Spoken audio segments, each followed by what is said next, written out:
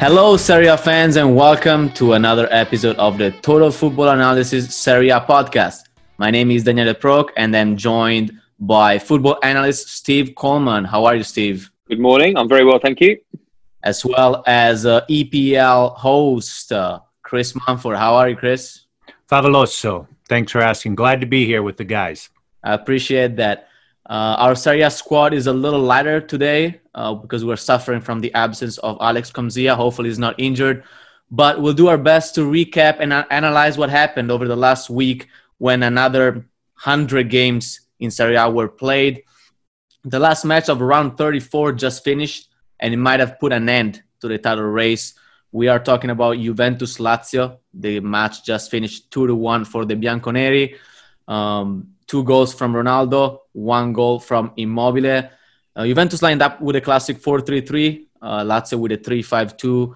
Higuain, curiously, had to sit out because he got injured in the warm-up, and Lazio could not count on their best assist man, Luis Alberto. Steve, do you have anything to say about this game? I know we're talking off the air that it wasn't the best game in terms of quality and action. What do you have to say about it? Yeah, I agree. It wasn't a great game for the spectacle that we were hoping it was going to be, as we talked last week. But Lazio looked really tired. You know, there's a story before the game. They've been ravaged by injuries. They only had six subs on the bench, 3 of which didn't have any Serie A experience. So he's obviously delving deep into his squad, or what's left of his squad. But interestingly, Parolo, Lazzari and Acerbi have all played 640 minutes or more so far in the league, which, you know, in the 7-game swing that they've had since they've come back is a massive amount of numbers compared to the other teams that have been able to rest and rotate people. So that's beginning to take its toll now. It was the last couple of games as well, but this one especially, it took its toll towards the middle of the second half. But somehow they found a little bit of a second wind and nicked a penalty towards the end to make it a little bit closer. But yeah, I thought it was a poor game.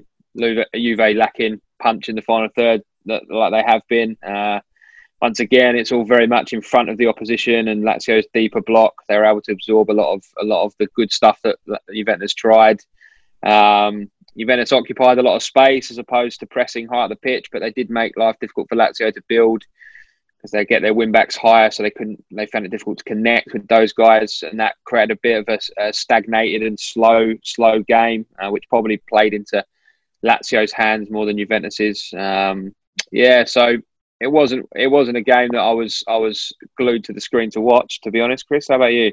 I couldn't agree with you more. I mean, the games that are decided or that have more than two penalty kicks in it, that's not fun to me. And quite candidly, once that first PK happened, which again, I think the handball rule needs to be changed to save the game. Right. And that second goal, you could tell Lazio was just reeling and they lapsed. And, you know, of course, you don't lose the ball in your own midfielder and hand it off to Ronaldo and Dybala. Right. And they dribble it in like a training drill. I mean, that is the extent. There were some opportunities. There were some shots off some posts and some really what if situations. I will say that the save on that set piece by the keeper, who anticipated it well, really made a huge difference. And I wanted to believe that this game was going to have so many fireworks. And like a lot of when top teams play against each other, it ended up being really anticlimactic. I will say that the fact that Juventus has got a payroll that it does, you know, roughly about 300 million euros, and Lazio has about 72 million euros, I think you kind of start seeing what a deep bench can really do for you, amongst other things. Daniele, what are your thoughts? Yeah, as it has happened for the last 8 years, Juventus got the job done, and they're very close to securing their 9th Scudetto in a row. They're only 4 points away with 4 games remaining. I wanted to bring up the 2 goal scorers today, Ronaldo, who scored a brace, and Immobile, who scored Lazio's long goal. So Ronaldo and Immobile have become the third and fourth players since 1959 to reach 30 goals in Serie A. So they have joined the short list of, and here I'm asking you guys, who are the other two players that have reached 30 goals in Serie A since 1959? Great question. Well, one's Higuain. Correct. 2016, I think that was. And then the other one must be Luca Toni. You are correct, my friend. The first one, yes, it's Higuain, season 2015-2016.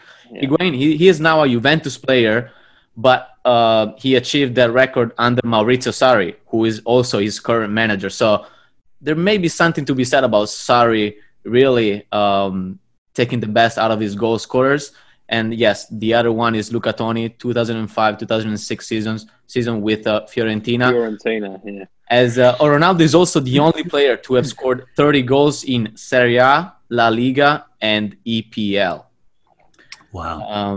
Ronaldo and Immobile, they're also kind of tied together by this incredible stats about the PKs. Steve, you were mentioning how combined they have something like 23 goals on PK. Yeah, it's 23 or 24 penalties between them. Yeah, I think they've missed one between them, haven't they, so far? Yeah, and they're also the two forwards who take the most shots in the league.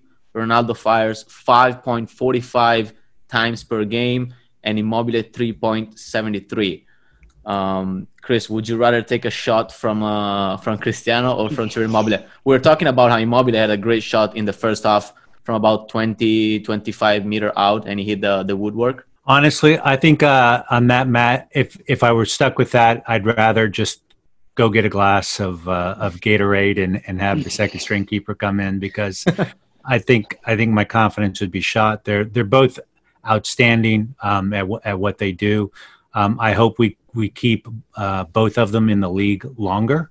And Ronaldo, Immobile, you kind of hope that he would last longer than Ronaldo, you would think, but with the way Ronaldo is and the way he takes care of himself, you just don't know who's going to be in the league longer, right?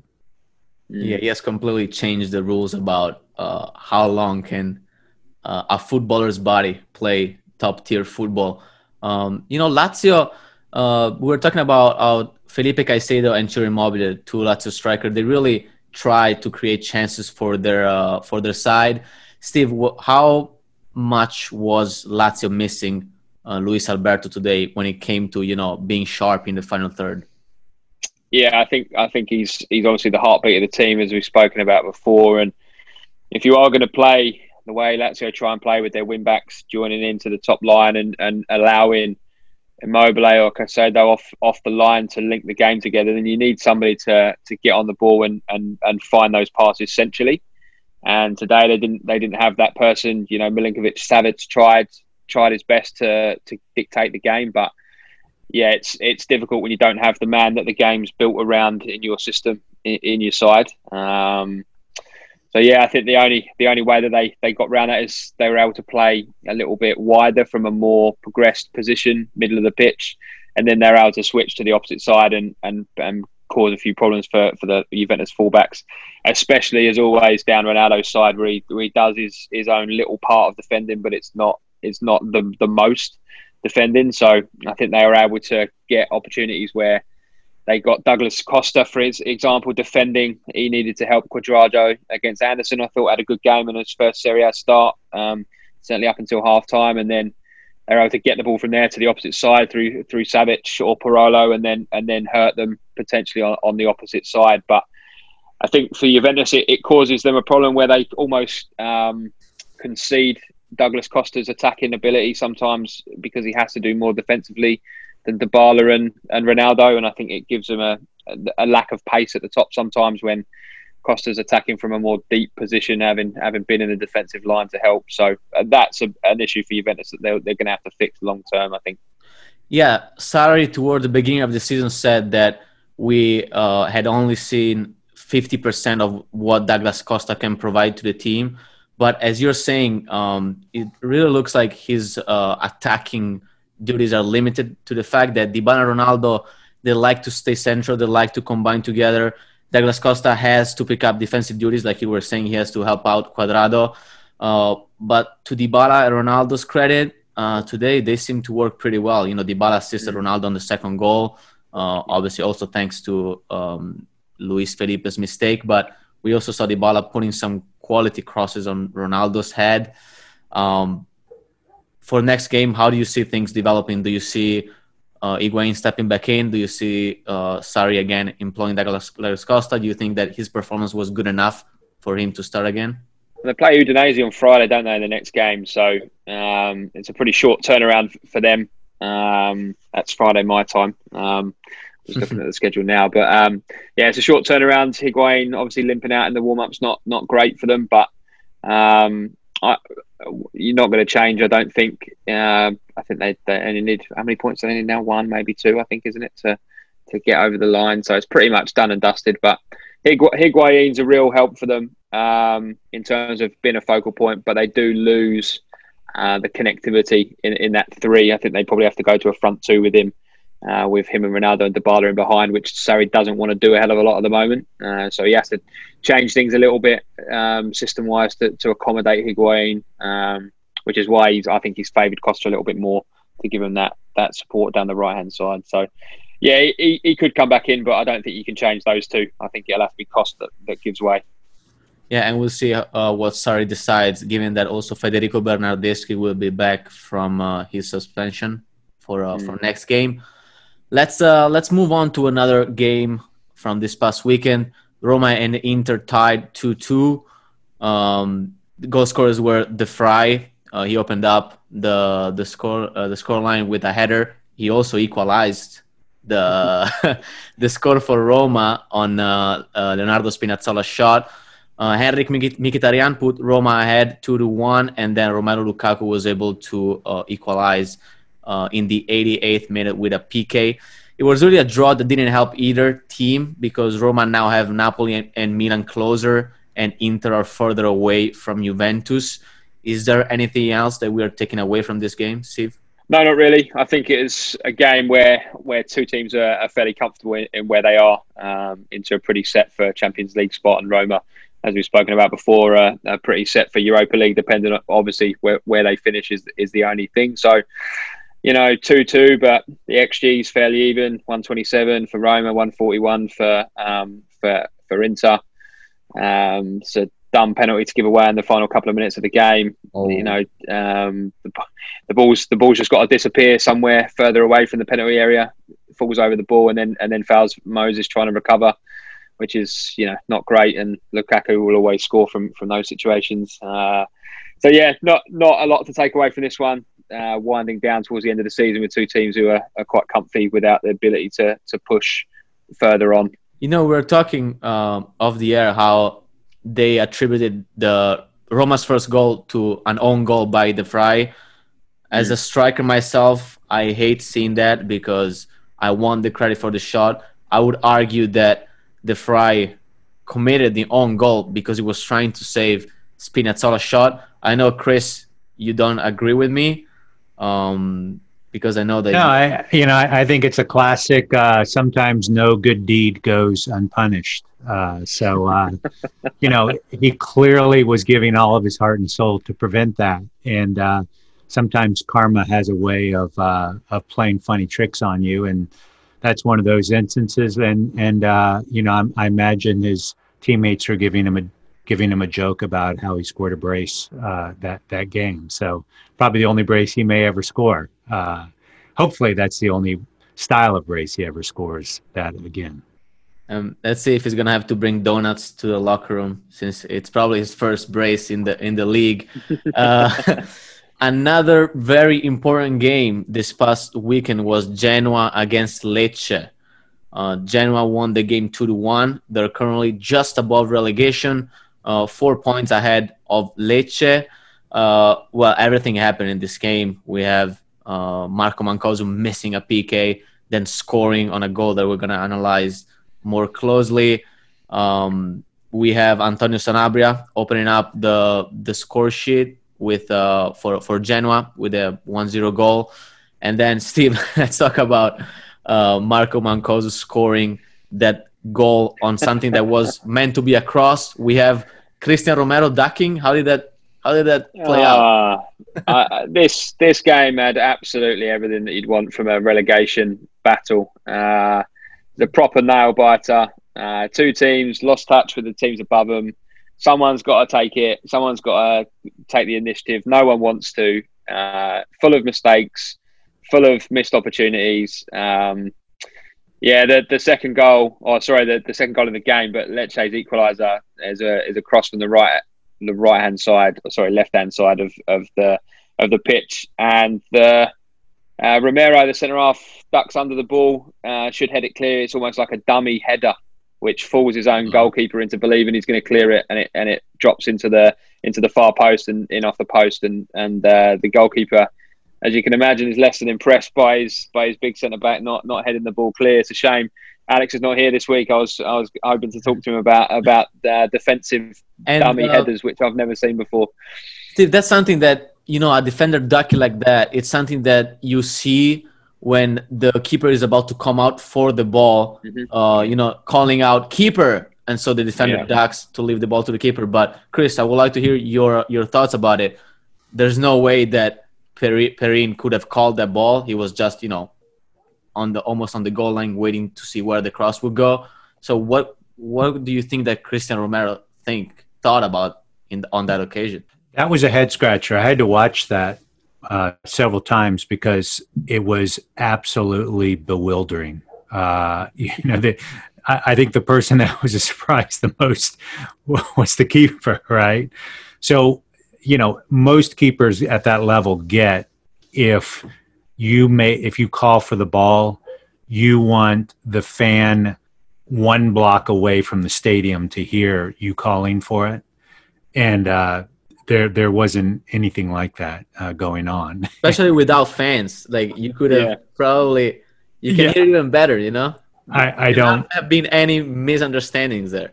Yeah. Well, I if it were back in my day, I would have gone up and I would have chewed him out and grabbed the ball and stuck it in his chest and made him carry it back to the midfield because that is unacceptable. Yeah, we saw Perin raising his hand as if to say, "What the hell are you doing, my friend?" Yeah, It cost us a goal. Lucky for Genoa, they were able to score the 2-1 from a shot from 25 meter out. Kind of lucky goal. The strike hit the post and then hit Lecce's keeper Gabriel on his back and then went in. Is this a sign? Is this a sign from the sky that Lecce is destined to go down? 100%. I think these things only happen to the teams that are in trouble. It's nice play from Genoa. Good combination play down their left-hand side, cuts inside. So it's a good hit from distance going across the goal, off the post, and of any place it could go. It wasn't the back of the goalkeeper's head that was necessary for Lecce, but I think if you're in those positions down the bottom and things that you're not getting the rub of the green, like potentially teams around them, you miss a penalty. I think the ball's still coming down from the penalty. It's so far over the bar, and it was one of those games that they could have done without having the luck on the opposite side. But I actually thought they did a good job, Lecce, in terms of nullifying some threats that Genoa had. Obviously, Pandev is a big threat. Genoa have changed from a back three into more of a 4-3-3, but it's a little bit different, more of a kind of, as you said, Danny, like a Christmas tree with Pandev working inside and in little pockets of inside space. So their midfield diamond, Lecce, was able to nullify a lot of that stuff for long periods. And as you say, the goals that conceded, one is a mistake which leads to a fast break counter that's a good finish from Sanabria, and then the goal at the end. But other than that, they didn't give up too many chances. They defend deep and they try their best. They do concede the most shots from the shortest distance, as we've spoken before. But my concern for them is they don't have a guy to put the ball in the back of the net like the other teams around them. And I think it's pretty much game over now. It's 4 games to go. 4 games or 3 games? Can't keep up. But 4 to go. 12 points available. They've got 7 points to overturn if they want to catch Udinese. 4 if they want to catch Lecce, Genoa. But to do that, they've got to score goals. And at the moment, I think we spoke earlier, they've conceded 76 goals now. Is that right? They have the worst defense. Yeah, they have Yeah. conceded 76 goals. Yeah, minus 34. Ironically, they conceded the most goals, but their goal difference is better than the two teams below them. But miles away from the two teams above them. And at this stage, that goal difference is an extra point against them. And that's a real issue for them. Yeah, and if there's a team that is not struggling with scoring, that is AC Milan. Lately, they've scored 8 goals in the past 2 matches, and 7 different players put their name on the score sheet. We have seen defenders, midfielders, wingers, and strikers score for AC Milan. They also, it's almost astonishing to see how easy AC Milan now get to the opponent's goal. They have registered 42 shots in the last 2 matches. They're very dynamic. There's a lot of energy on and off the ball. I've also heard and read how these late performances by AC Milan are the best in years from the Rossoneri. Steve, what are we seeing differently from AC Milan? I think obviously we spoke last week about the Ibra effect.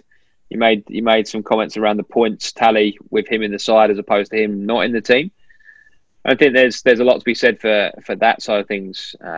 In the first instance, you know, his leadership in the top line, his ability to bring players into the game around him as a focal point is a big difference. But I think you're also beginning to see Pioli's kind of philosophy and the way he wants to play beginning to make itself more known now. You know, you've got their ability to attack in different ways now, with obviously Hernandez down the left. His partnership with Rebic has been a big factor in the way that they've created chances. Hernandez obviously, you know, a very progressive left back, gets forward really well, creates good opportunities, so quick and dynamic down that left hand side, and that partnership with Rebic led to the first goal against Bologna at the weekend, for example, with the cutback.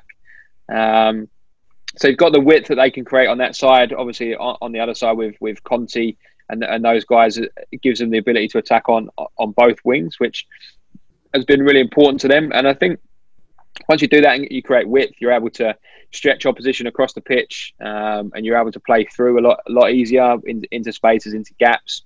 And at the moment, Kessie at the base of their midfield has the most passes in the league since the restart and the most progressive passes, which has been a big factor for them progressing the ball forward.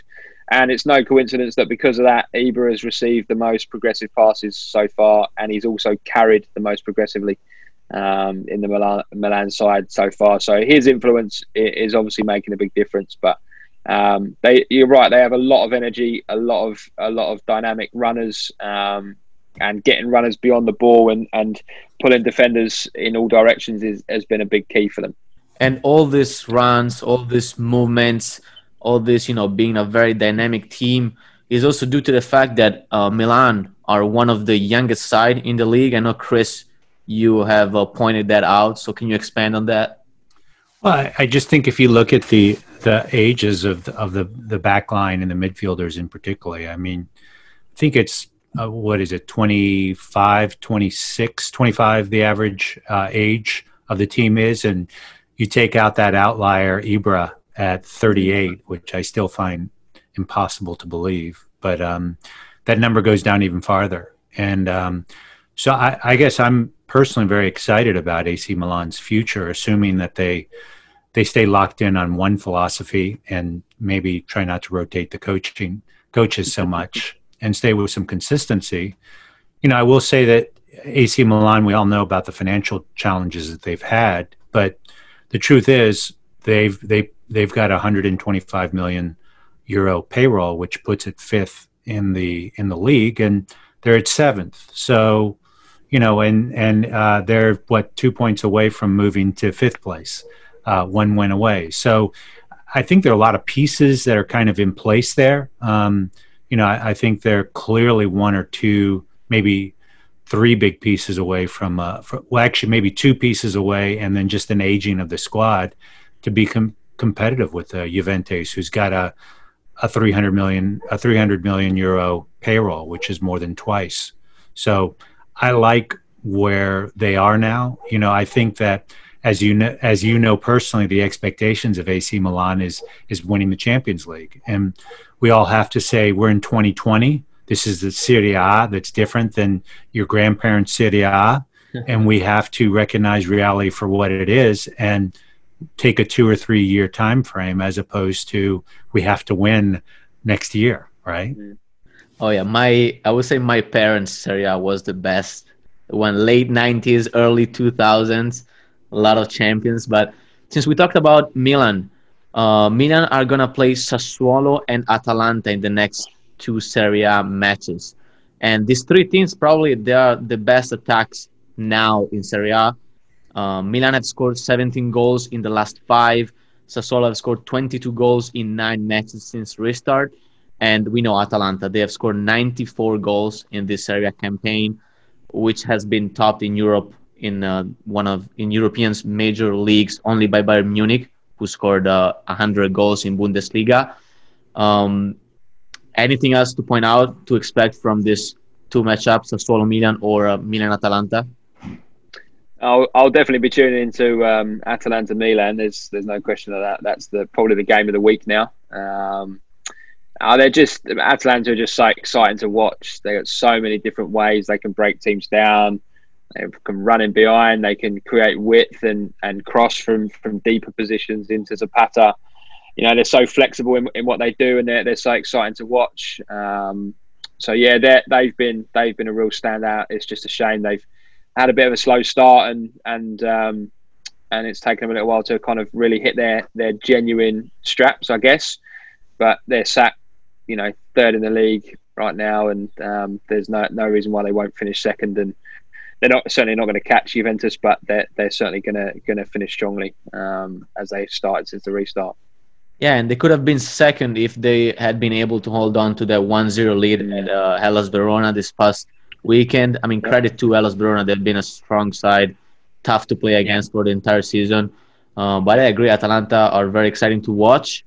They also have bigger things in mind, I would say. Now that they've secured the Champions League spot, they're preparing to play against PSG in the quarterfinals of Champions League, which will be playing the second week of August.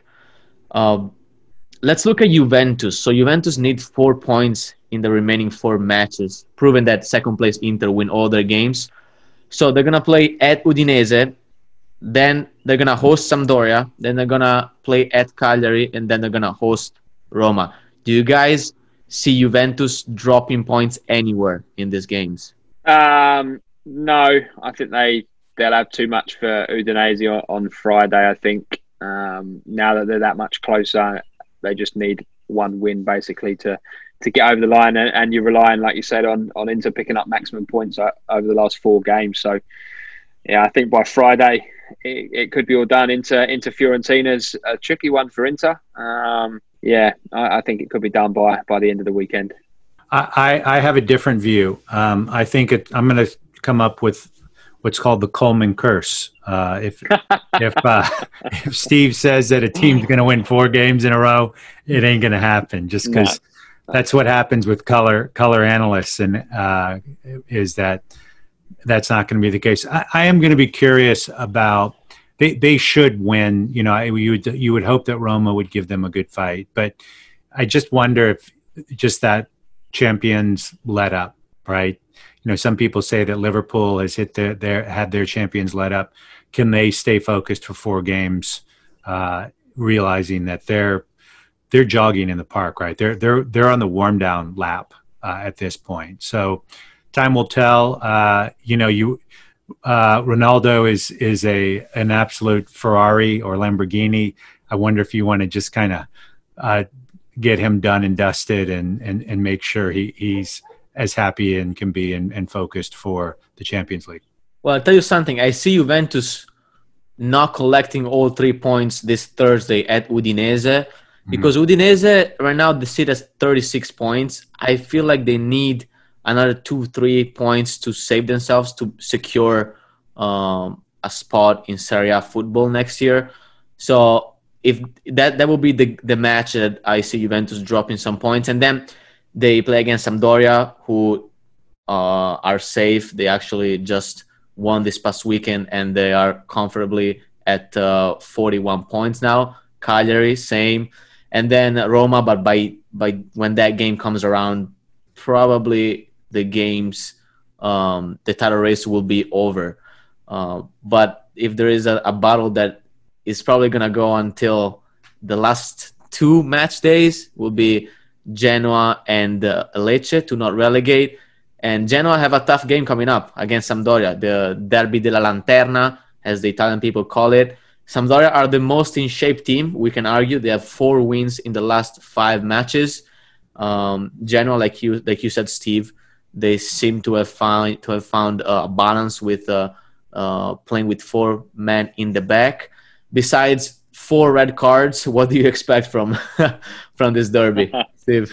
Well, I think Samp have had a good week, haven't they? They're 3 from 3 over the last week. 3 good wins that have taken them to be fair, where they should be, as opposed to where they have been. I think we spoke a little while back about they were the most underachieving team in the league. I think we're beginning to see exactly what type of team they are now, and Ranieri's influence and what he's been able to achieve in the turnaround has been nothing short of fantastic, as you say, with the points they've picked up. So his flexibility and what he's able to achieve with his side has been great. I think they've got too much for Genoa here. Genoa are safe as far as I'm concerned right now, because I can't see Lecce picking up 4 points to go above, or they need 5 really with the goal difference. Well, I'll tell you something. Lecce will pick up 3 points against Brescia this Wednesday. You're assuming that. That's fair to assume, but they still need someone to score. So maybe it will change again, but I can't see Udinese being pulled into it. But I think Sampdoria on the counter here, Genoa needing to pick up points, coming higher up the pitch and trying to create chances. I think you'll find Samp sit deeper and hit them on the counter like they have done in the last couple of games. And with the aging goal machine at the top, still scoring and still creating opportunities, I think they'll have a little bit too much for Genoa.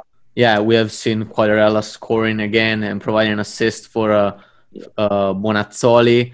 Really, the work of Ranieri has shown. They're gonna confirm him very likely for next year. And he can really play a 4-4-2, can he? Yeah, absolutely. And among the upcoming matches, we also have Torino-Verona, which can be relevant because Torino, just to make sure that they stay in the league, they may need another 1 or 2 points. And besides that, the other matches are probably won't have too much to offer. Lazio, Cagliari. Lazio have secured a Champions League spot. Cagliari are safe. This midweek, we have Inter, Fiorentina. Steve, what are the motivations of Inter to because it's hard to trail when you are 8 points behind. You have secured a Champions League spot. Probably they're also preparing for Europa League that's coming up in August as well. What do you think are their motivations at the moment? Well, one of the big motivations would be trying not to annoy my coach, I think, as one of their players. So of all the coaches to annoy in the league, I wouldn't want to get on the wrong side of Conte, that's for sure. And because of that, I think a little bit like Gattuso at Napoli, his standards are so high and what he expects in terms of work rate and effort from his team, he's not going to let them drop off. Obviously, a difficult game against Roma this week, as we've spoken about, but he's not going to let them drop their standards. He's still going to try and play the same way. They're going to use Lukaku. Sanchez coming back in and doing pretty well has been a nice bonus for them. But yeah, their energy and their ability to change up their side to keep people fresh, especially in those wing back positions, is going to help them moving deeper into August with everything they've got coming up. So the motivation is to make sure they finish as high as they can. Second will be a positive season for Conte, and if they go deeper into Europe, then I think that's been a real success, considering early on he's complaining about not being able to get players in and what he needs. I think he's done a good job with what he's been able to do, for sure. Yeah, playing for Conte definitely wears you out as a as a footballer. Yeah. Before we wrap up I would like to go around and each of us picks the best goal of this past week. I'm gonna go ahead and start, so you guys have a couple seconds to think about it. To me, it's Alexis Salesmacher's first goal in Milan win against Bologna 5-1 because that was really a team goal. The ball was served to Rebic on the left-hand side. He was able to shield it. He held on to it. He backheeled it for Theo Hernandez, who made one of the many progressive runs that he makes during the match. Cut back by Theo Hernandez for Ibrahimovic.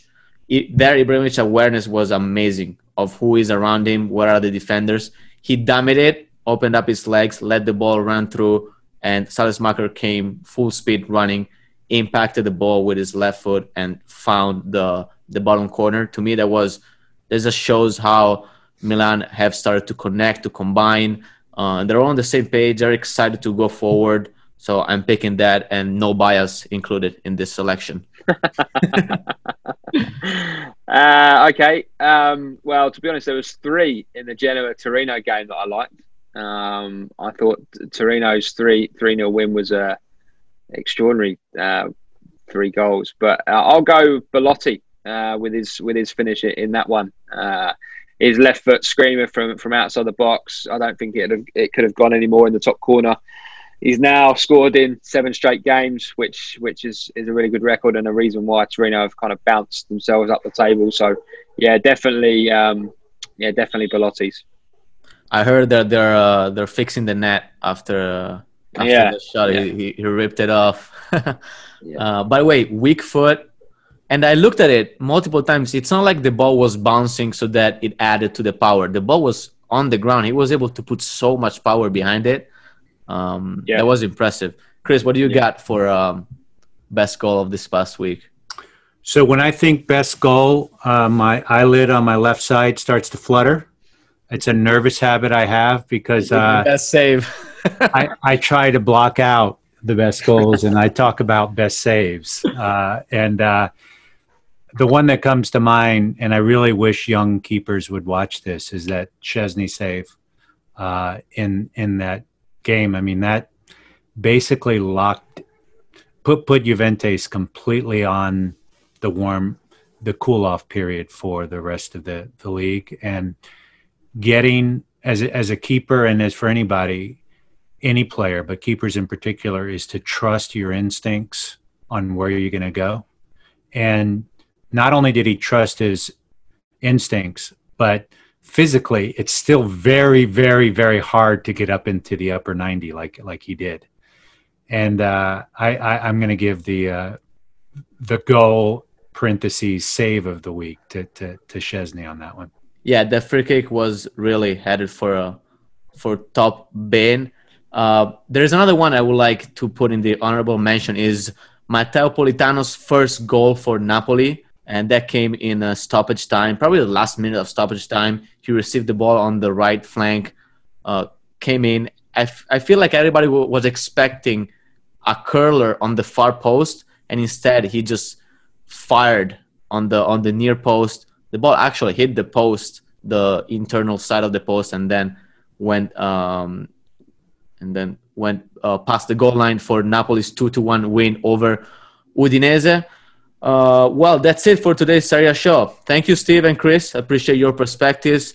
We will be back next Tuesday with another episode of the Total Football Analysis Serie podcast. And who knows, by then we might have a Serie winner as well as have a clearer picture on who will play Serie B football next season. Ciao.